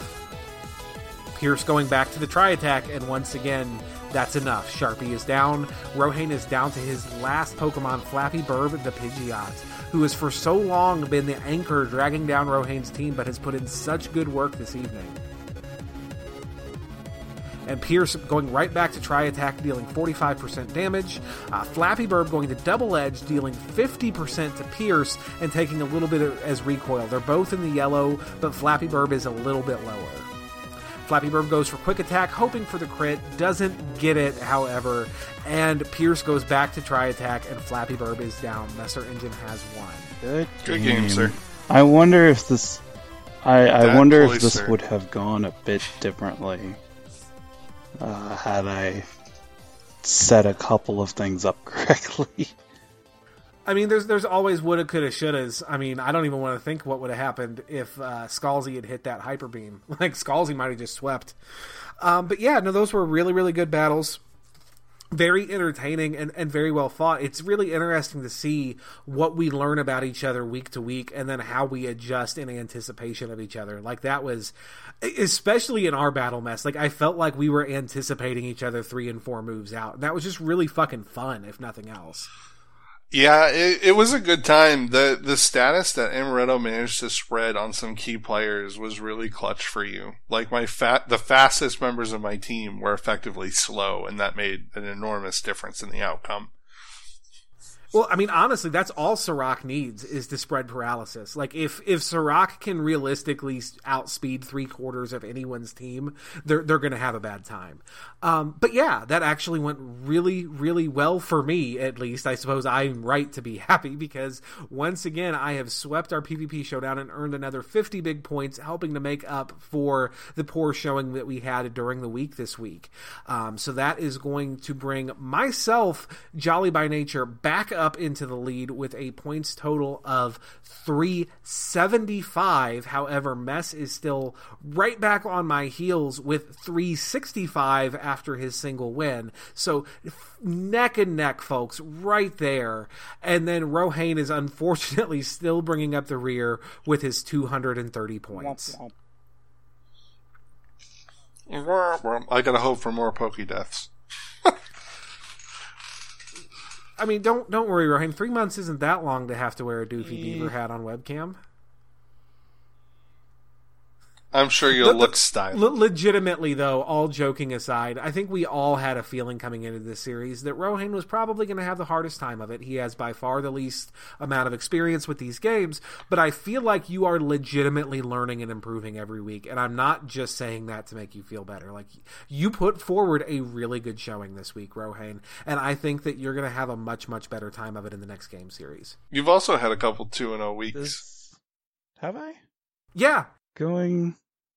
Yeah, you've gone 2-0 twice, I think. I have gone At least 2-0 once. Every other week I have either beaten UMass or not gotten anything. That jolly. So beefy. Beefcake. Okay, guys, so that is week 6. Week 6 is in the books now. The points are on the board. We have done everything there was to do, and now it's time for us to look forward to week 7, which is kind of scary to say because there's not that many weeks left. Like we're nearing the end of the Gen 1 series, so it's kind of scary, but it's also really exciting. Now, as we are reaching the last act of the Generation 1 Pokemon games of Red, Blue, and Yellow, they become a whole lot less linear. Like the world is open to us essentially at this point, so we have a lot more agency over how we play and where we go to level and how we level. Now, with that being said, we do have a list of set goals that we're all going to have to achieve this week. This week, each of our competitors will be making their way across the sea routes to Cinnabar Island. For the first time in the case of Rohain, or just even flying back for me and Mess since we visited last week. We will be exploring the enigmatic Pokemon Mansion, and we will be trying to find a way inside the locked and closed Cinnabar Island gym. Once we figure out how to get into the gym, we'll be taking on Blaine and his blazing hot Pokemon. Now, Rohain, once again, you are at a pretty significant level disadvantage against Blaine. However, Blaine is a fire-type trainer, so I don't think you're going to have nearly the trouble out of him that you had out of Sabrina. You've got, Spicy Cat, your Gyarados. You have Mr. Horny with Earthquake now. Like, you should do fine against a bunch of fire types. That Quake. Stab Earthquake's no joke. Blaine is good. Go ahead. All right. Now, at this... I was just going to comment, Blaine is going to be nothing but ashes. Yeah, honestly, I mean, we've still got legitimate in-game challenges ahead of us in the form of the Elite Four, but Sabrina really was the high point as far as gym leaders are concerned. Neither Blaine nor the mystery gym leader in Viridian City next week are going to pose nearly as much challenge as Sabrina did for any of us. Now, at this point, our hosts do have all the HM moves, and thus we have access to just about everywhere in the game, including the areas containing 2 of the 3 legendary birds. So it's also possible that some of our hosts will choose to take them on and risk a death on their team in the pursuit of sweet, sweet points. I'll tell you guys personally, I don't think I'm going for any birds this week. I may or may not pursue them before the end of the series, just depending on time constraints. But probably not this week. But we'll see if Mess or Rohain chooses to go immediately after them and try to get that short-term point gain, or if they're going to play the longer game and say, you know what, maybe next week when our level limit's a little higher. And speaking of our level limit for this particular stretch of the game for week 7 is going to be level 47. 47! Now, guys, I have to ask, because we are nearing the tail end of the game, and we are at a point where most, if not all, of the meaningful encounters are off of our encounter tables. Like, our pools of Pokemon are basically pretty much set how they're going to be. With that being said, out of the very scant pool of encounterable Pokemon left to us, are there any particular wild Pokemon that either of you really have your eye on that you're hoping to maybe encounter before the end? I honestly, with the amount of grinding that would need to be done, no. But should tragedy strike and I need a replacement, a Geodude Graveler Golem would not be a bad addition to the team. Obviously, I gave Earthquake to somebody else, but I still have Rock Slide, and Explode can be picked up through Victory Road, so some of the key moves for Golem are still available. And he might be able to learn Strength too, I can't remember. So, I mean, he definitely wouldn't be a wasted space if I needed another Pokemon. So, I have 4 total areas where I can go. The Power Plant, Pokemon Mansion, and I actually have gotten my encounter from Cinnabar. So just a little quick correction there. Route 23 and Victory Road. Of course, the Cerulean Cave is locked until after, and we're not going to be doing that, I do not believe. Someone can correct me if I'm wrong. So chances are an Onix or Graveler that I can get from Victory Road while appreciated, they probably wouldn't do me much help this late into the game. I can get a Nidorina from Route 23. That might be a little useful. I would like to hopefully pick up a Growlithe, or it might be entertaining to play around with a Ditto from the Pokemon Mansion. But I would really like to see a Grimer. If I could get a Grimer from the power plant. Muck is pretty legit. Now, just bear in mind if you do decide to run a Muck, Rohain. Not run a Muck. I see what I did there. But bear in mind if you decide to run with a Muck, that the most common advice that people give for using Muck is to use Minimize for evasion hacks. But Minimize is not a usable move in Gen 1 OU. So if you choose to run a Muck, be sure to bear that in mind and bear the PvP portion of this challenge in mind when you're choosing its moveset. Yeah, so I mean, there's stuff out there that I would like if I'm going to get it or not. Who knows? I hear that. I mean, at this point, for me personally, the only meaningful encounter left to me is Victory Road. I wouldn't say no to a Graveler. Like, Golem is a really good Pokemon, and honestly, I had my fingers crossed for one until Kahlua put in work tonight, and that has led me think that maybe our Kabutops can stay sitting pretty right where he is, although I'm still legitimately concerned about Valente. We handled him pretty solidly this week, so yeah.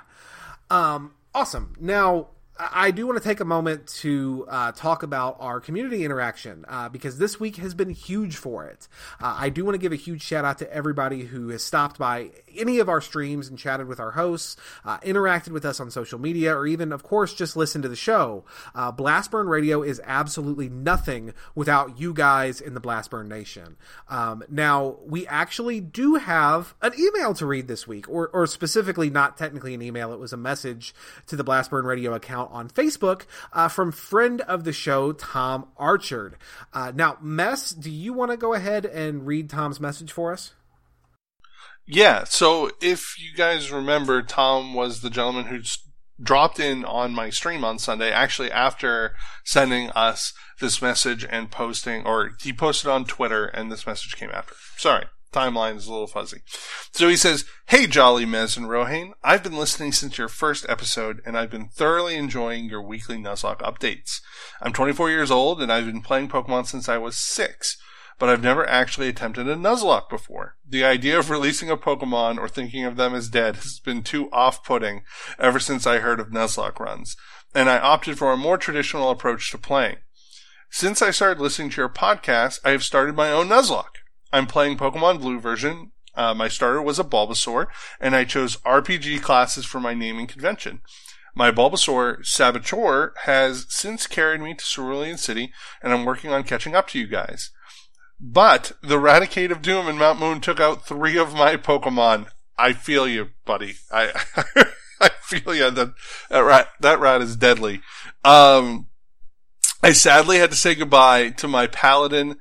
I think I jumped to my Rattata, Pidgey, and Butterfree. Sorry about that, folks, which was truly upsetting. My team now consists of Saboteur, my Ivysaur, Paladin, my Nidoqueen, Berserker, my Magikarp. That's a great Magikarp name, by the way. And Sentinel, my Sandshrew. I'll keep you updated every week on my team in progress. Anyway, this has gone on long enough. Thank you guys so much for the great work you put into the podcast and streams. Looking forward to starting Gen 2 at the same time as you guys. Catch you later, Tom. Tom, I cannot express enough how much we appreciate the fact that you're a fan, that you're playing along with us, and that you reached out to us. That is something that we encourage all of you to do. Play along with us. Tell us what happened on your week of the Nuzlocke that we are running so that we can talk about it when we do the podcast. We want your emails. Jolly will tell you that later, I promise. Yeah, we really appreciate you taking the time to write us, Tom. And he's also been keeping us up to date on his progression through his Pokemon Blue Nuzlocke on Twitter. So if you want to see where exactly Tom is in his run, follow the Blastburn Radio Twitter account. He's been tagging us into a lot of tweets. The last one that I saw, he had muscled his way past Lieutenant Surge, although he had unfortunately suffered some more deaths along the way. With that being said, I can't even express how excited and happy it makes me for you, Tom, that you're doing your very first Nuzlocke and that you're doing it with us and because of us here on the show. Like, I am so excited that we've encouraged you to attempt and pursue a new and exciting way of playing these games that we've all loved since we're kids. So power on, Tom. Like, we believe in you. We know that you can do it, and we're all in your corner. Tom, I'm also cheering for you as someone else. This is, it's my first Nuzlocke too. And much like you, I would have never considered doing a Nuzlocke until this particular project. So, I'm right there with you, buddy. And just remember, Rohain's in your corner, but he won't remember what color cartridge you have. No, I will not. Make sure you remind me every week what color you're playing. Awesome. Now, this week also brought our first official piece of Blastburn Radio fan art, as Rohain briefly mentioned earlier, courtesy of Shayna Stevens, who is Polysway in the Twitch chat if you ever stop by my Twitch stream. She drew up an awesome and heart-wrenching tribute to the tragic death of our sweet, sweet Four Loko, and you can absolutely check that out on our Facebook, and I'm going to be uploading it to Twitter later, so it'll be on both social media accounts, so definitely check that out. Right then. Dude, it's totally heartbreaking and awesome. It's going to be my wallpaper on my computer for like the rest of the series. Is it right up there with the first screenshot that you can get of me wearing the damn Bidoof hat? Well, that's going to be my wallpaper for the entire second series. Seriously though, Polysway, Shayna, I really can't thank you enough. Like, I never wanted to be cocky and like solicit fan art because that's just kind of pretentious. But I was really, really hoping that our teams or that some particular Pokemon on our teams or something would inspire that kind of connection and love that would inspire someone to make Nuzlocke fan art for us. And the fact that we got our first piece, that it was for my sweet, sweet Four Loko, and that you specifically were the one who made it, just, it means more than I can possibly say. Thank you. That being said, if you want to send in fan art or letters or anything, by all means do so. We would be glad to feature it. Absolutely. If you are a proud member of the Blastburn Nation and you want to contribute to the show, to the conversation, we would love for you to be like Tom and write us and tell us about what you're doing, or be like Shayna and send in your art submissions. We'd also love for you to hang out with us on Twitch while we stream, shoot the shit, help make that more entertaining and engaging and make it go faster. And we really, really need and we really appreciate your iTunes ratings and reviews. Seriously, guys, thank you so much. Your little bit of input and your little bit of effort really goes a long way into making the show possible and making it better every week. Yes, okay, yes. guys, so that is our show for this week. Now, again, we do need to look forward to Week 7, and Week 7 is going to be yet another week of Blastburn Radio streams, so we need to set our schedule for that. Now, Mess, we probably should have more thoroughly discussed this before we turned on the recording, so I apologize for not doing that. I know that your normal stream is on Monday evening, but I also know that you had a really, really good time doing that Sunday stream, and you were doing some musing. Are you still going to be on Monday, at least for this week? For this week, yeah. There's no way around it. I would love to be on Sunday again this week, but honestly, the convention ends Sunday afternoon, and then I have that 2-hour trip back home, and having not been home all weekend, I'm going to have to clean and do the dishes and laundry and all of the adulting that I need to do in a very short amount of time. So as much as I would love to stream on Sunday, especially for your folks like Tom who are over in England and probably can't tune in at our regular times during the week, not this week, but moving forward beyond this week, there's a good chance that I'll be on Sunday, so that, when you're done watching football, if you're here in the U.S., you can tune in, or if you are overseas, you can catch one of us at least when we're on a little bit earlier. Okay, so there's going to be some scheduling shakeups in the future, but for the meantime, Messer Engine will be streaming on his normal Monday evening time slot, which is 8 p.m. Eastern, correct? 8 p.m. Okay, and where can they find you streaming, buddy? Twitch.tv/Messer Engine. Come tune in. We're going to take down Blaine. I already have his secret key that he hid in that stupid mansion. Ooh. Awesome.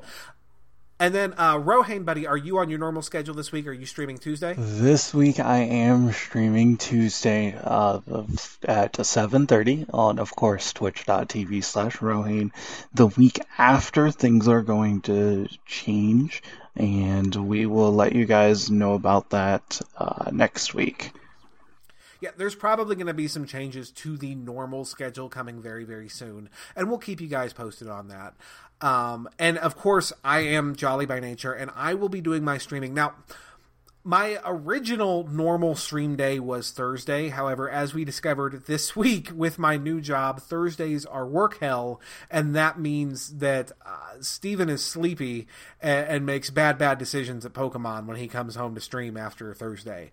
So we're not going to be able to do Thursdays anymore, at least not for our primary progression day. In the long term, that's going to mean a new normal day, but until things get shaken out and more solid with these other guys, I'm going to be playing a little bit more by ear. That being said, this week you can expect to find me streaming on Wednesday. I am going to go live Wednesday evening, which will be October the 11th. And I will go live at 9 p.m. Eastern at twitch.tv/jollybynature. Now, guys, as always, I do want to stress, even though we've already touched on it, that we do want to hear from you. We want your emails. We want your Facebook messages. We want your tweets. Whether you're playing along with us at home like Tom, whether you're doing your own super awesome wedlock with no items and no Pokemon Center healing, and you have to teach every single Pokemon Splash, or just whatever the fuck you're doing. Like, we want to know about it. If you have thoughts and feelings on the show and what we're doing, we want to hear about it. Although, for the record, like, I don't want to put nobody on blast, but I had a guy join my stream in the last 20 minutes or so last night who just was constantly criticizing all of my team building decisions in the most condescending way possible. Please don't be that asshole. We want your thoughts and your feelings. Don't be a fucking dick, please, for the love of God. But yeah, like, we want your legitimate, honest feedback and criticism. We want to know your thoughts and feelings, and you can email us at blastburnradio@gmail.com. You can tweet the show at blastburnradio. You can contact us on Facebook, or really however the fuck you want to. If you want to send us a letter by carrier pigeon, if it finds us, we'll fucking read it. I am not throwing my address out there to get a fucking carrier pigeon. My cats will eat the pigeon. At least one they of will them will find you. Oh, God. Now, as always, I do want to thank our hosts for joining us this evening. Now, Rohane, brother, where can our listeners find you online? So, as always, you can find me online, twitch.tv/Rohane. That's a real quick way to get my attention. Another way of getting my attention is just by sending me a thing on Twitter. I'm trying to get better at Twitter. You can help me get better at Twitter by tweeting things at me, which is going to be at @TheRealRohane. Finally, if you want to check out my other stuff, the YouTube channel that I have, which is going to get dust off. I keep saying that, but whatever. youtube.com/POSM Gaming. And you can send me emails by one of the other areas that we mentioned. Awesome. Now, Mess Buddy, if any of our listeners want to follow you or your other projects, if they want to see what new convention you're stressing yourself out preparing for Mythic Portal, how can our listeners find you online? You can always follow me personally on Twitter at MezerEngine. If you want to check out Mythic Portal Games, which I highly encourage, you can do so on Facebook at Mythic Portal Games or on Twitter at Mythic Portal Games. So nice and easy to remember. Simple things are great. Awesome. Thanks, Mess. Now, once again, I have been your host for the evening. I am Jolly by Nature, and you can find me streaming both our Pokemon World Tour series as well as other Pokemon content at twitch.tv/jollybynature. The other Pokemon content hasn't been happening as frequently lately, and I do apologize for that. I've been pouring really all of my time into both this new job and preparing for the next series of Blastburn Radio, which just requires a whole lot of just tedious work. But I love streaming for you guys, and I definitely want to do more of it, and that's going to be coming soon. So definitely follow my channel on Twitch if you want to know when I'm doing that. If you want to reach out and contact me, or if you just want to see what I'm up to or when I'm streaming, you can follow me personally on Twitter at BBRJolly, or just follow the show on Twitter and Facebook, and we'll keep you up to date on what all of our hosts are doing there. Now, once again, I do want to thank everyone for joining us and listening today. I, as always, want to give a very special thank you to my co-hosts, MezerEngine and Rohain. For Blastburn Radio, I am Jolly by Nature. Thank you for listening, and we will see you next time. See you next week, folks. Goodbye. Blastburn Radio is a production of Challenge Accepted Media. This episode was produced by Jolly by Nature, Rohain, and MezerEngine. Pokemon and all related games and characters are the property and trademark of Nintendo, Game Freak, and the Pokemon Company. Opening music in today's episode includes Game On by Fishy. Check out this and other video game remixes at ocremix.org. Closing music in today's episode is Pokemon Gold and Silver ending theme arrangement by Zephyr Badge. Check out this and other tracks at soundcloud.com/ZephyrBadge. Blastburn Radio and its hosts are solely responsible for its content.